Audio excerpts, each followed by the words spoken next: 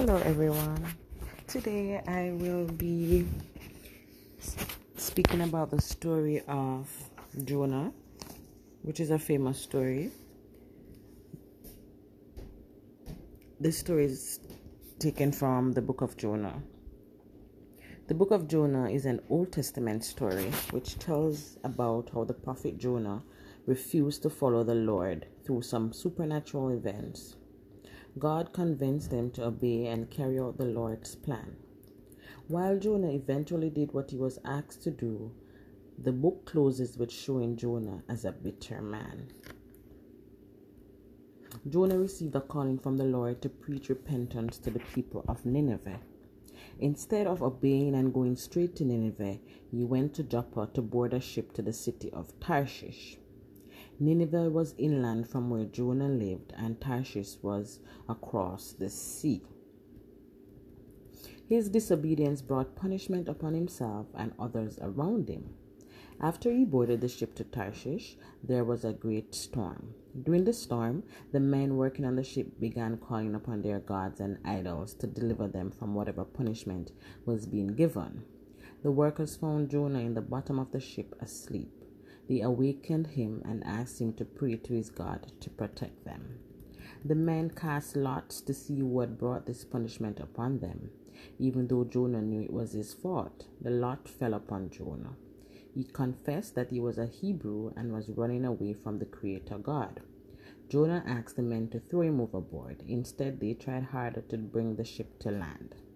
Jonah finally convinced them that he was the one who had brought judgment from God. Perhaps Jonah thought that if he were dead, then God would stop punishing the ones around him. The sailors agreed to throw him into the sea. As soon as Jonah was tossed into the water, the storm broke and everything was calm. The sailors probably had no idea what happened next. Jonah went into the water, but not to be killed by drowning. Instead, he was swallowed by a great fish. Jesus called it a whale in Matthew 12:40.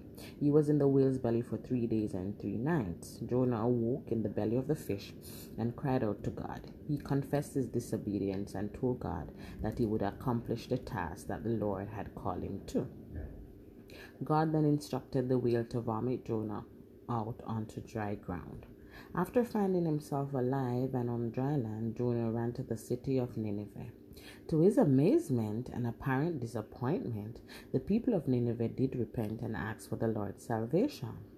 God knew that they needed a preacher to show them the error of their wickedness, but Jonah knew that God was merciful and would forgive them if they asked. Even though Jonah preached to the people, he was not happy.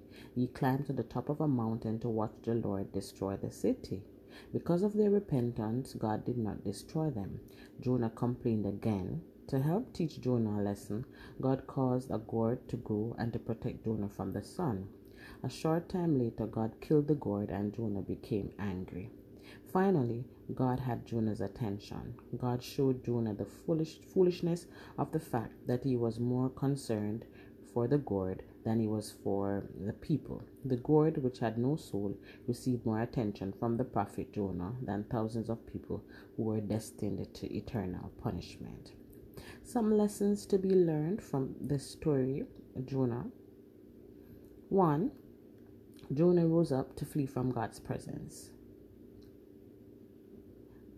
Stay in God's presence. There you will have protection and perfect leading from Him. 2. Jonah paid a fare to leave God's presence and ultimately paid a price for his sin. No price is worth getting out of the presence or will of God. There is no satisfaction, no protection, no peace outside of His will. 3. Punishment, judgment will come to God's children for their disobedience. And most likely, this judgment will also affect others. For example, in the story with Jonah, it affected the mariners who became afraid of the storm that had now arisen because of Jonah's disobedience. So you may cause others to come under the judgment of God because of your disobedience. 4. Jonah was fast asleep during the storm. Sometimes we're fast asleep not knowing that God is chastising us because we stepped out of His will. Stay alert. Pay attention to what God is trying to teach you. Remember that He chastises His children out of love. Lastly, God is merciful. God spares our lives over and over. He forgives us over and over, even though we disobey Him and we make mistakes. But when God's mercy is upon your life, you need to be grateful. We need to be grateful because God's mercy is upon our life.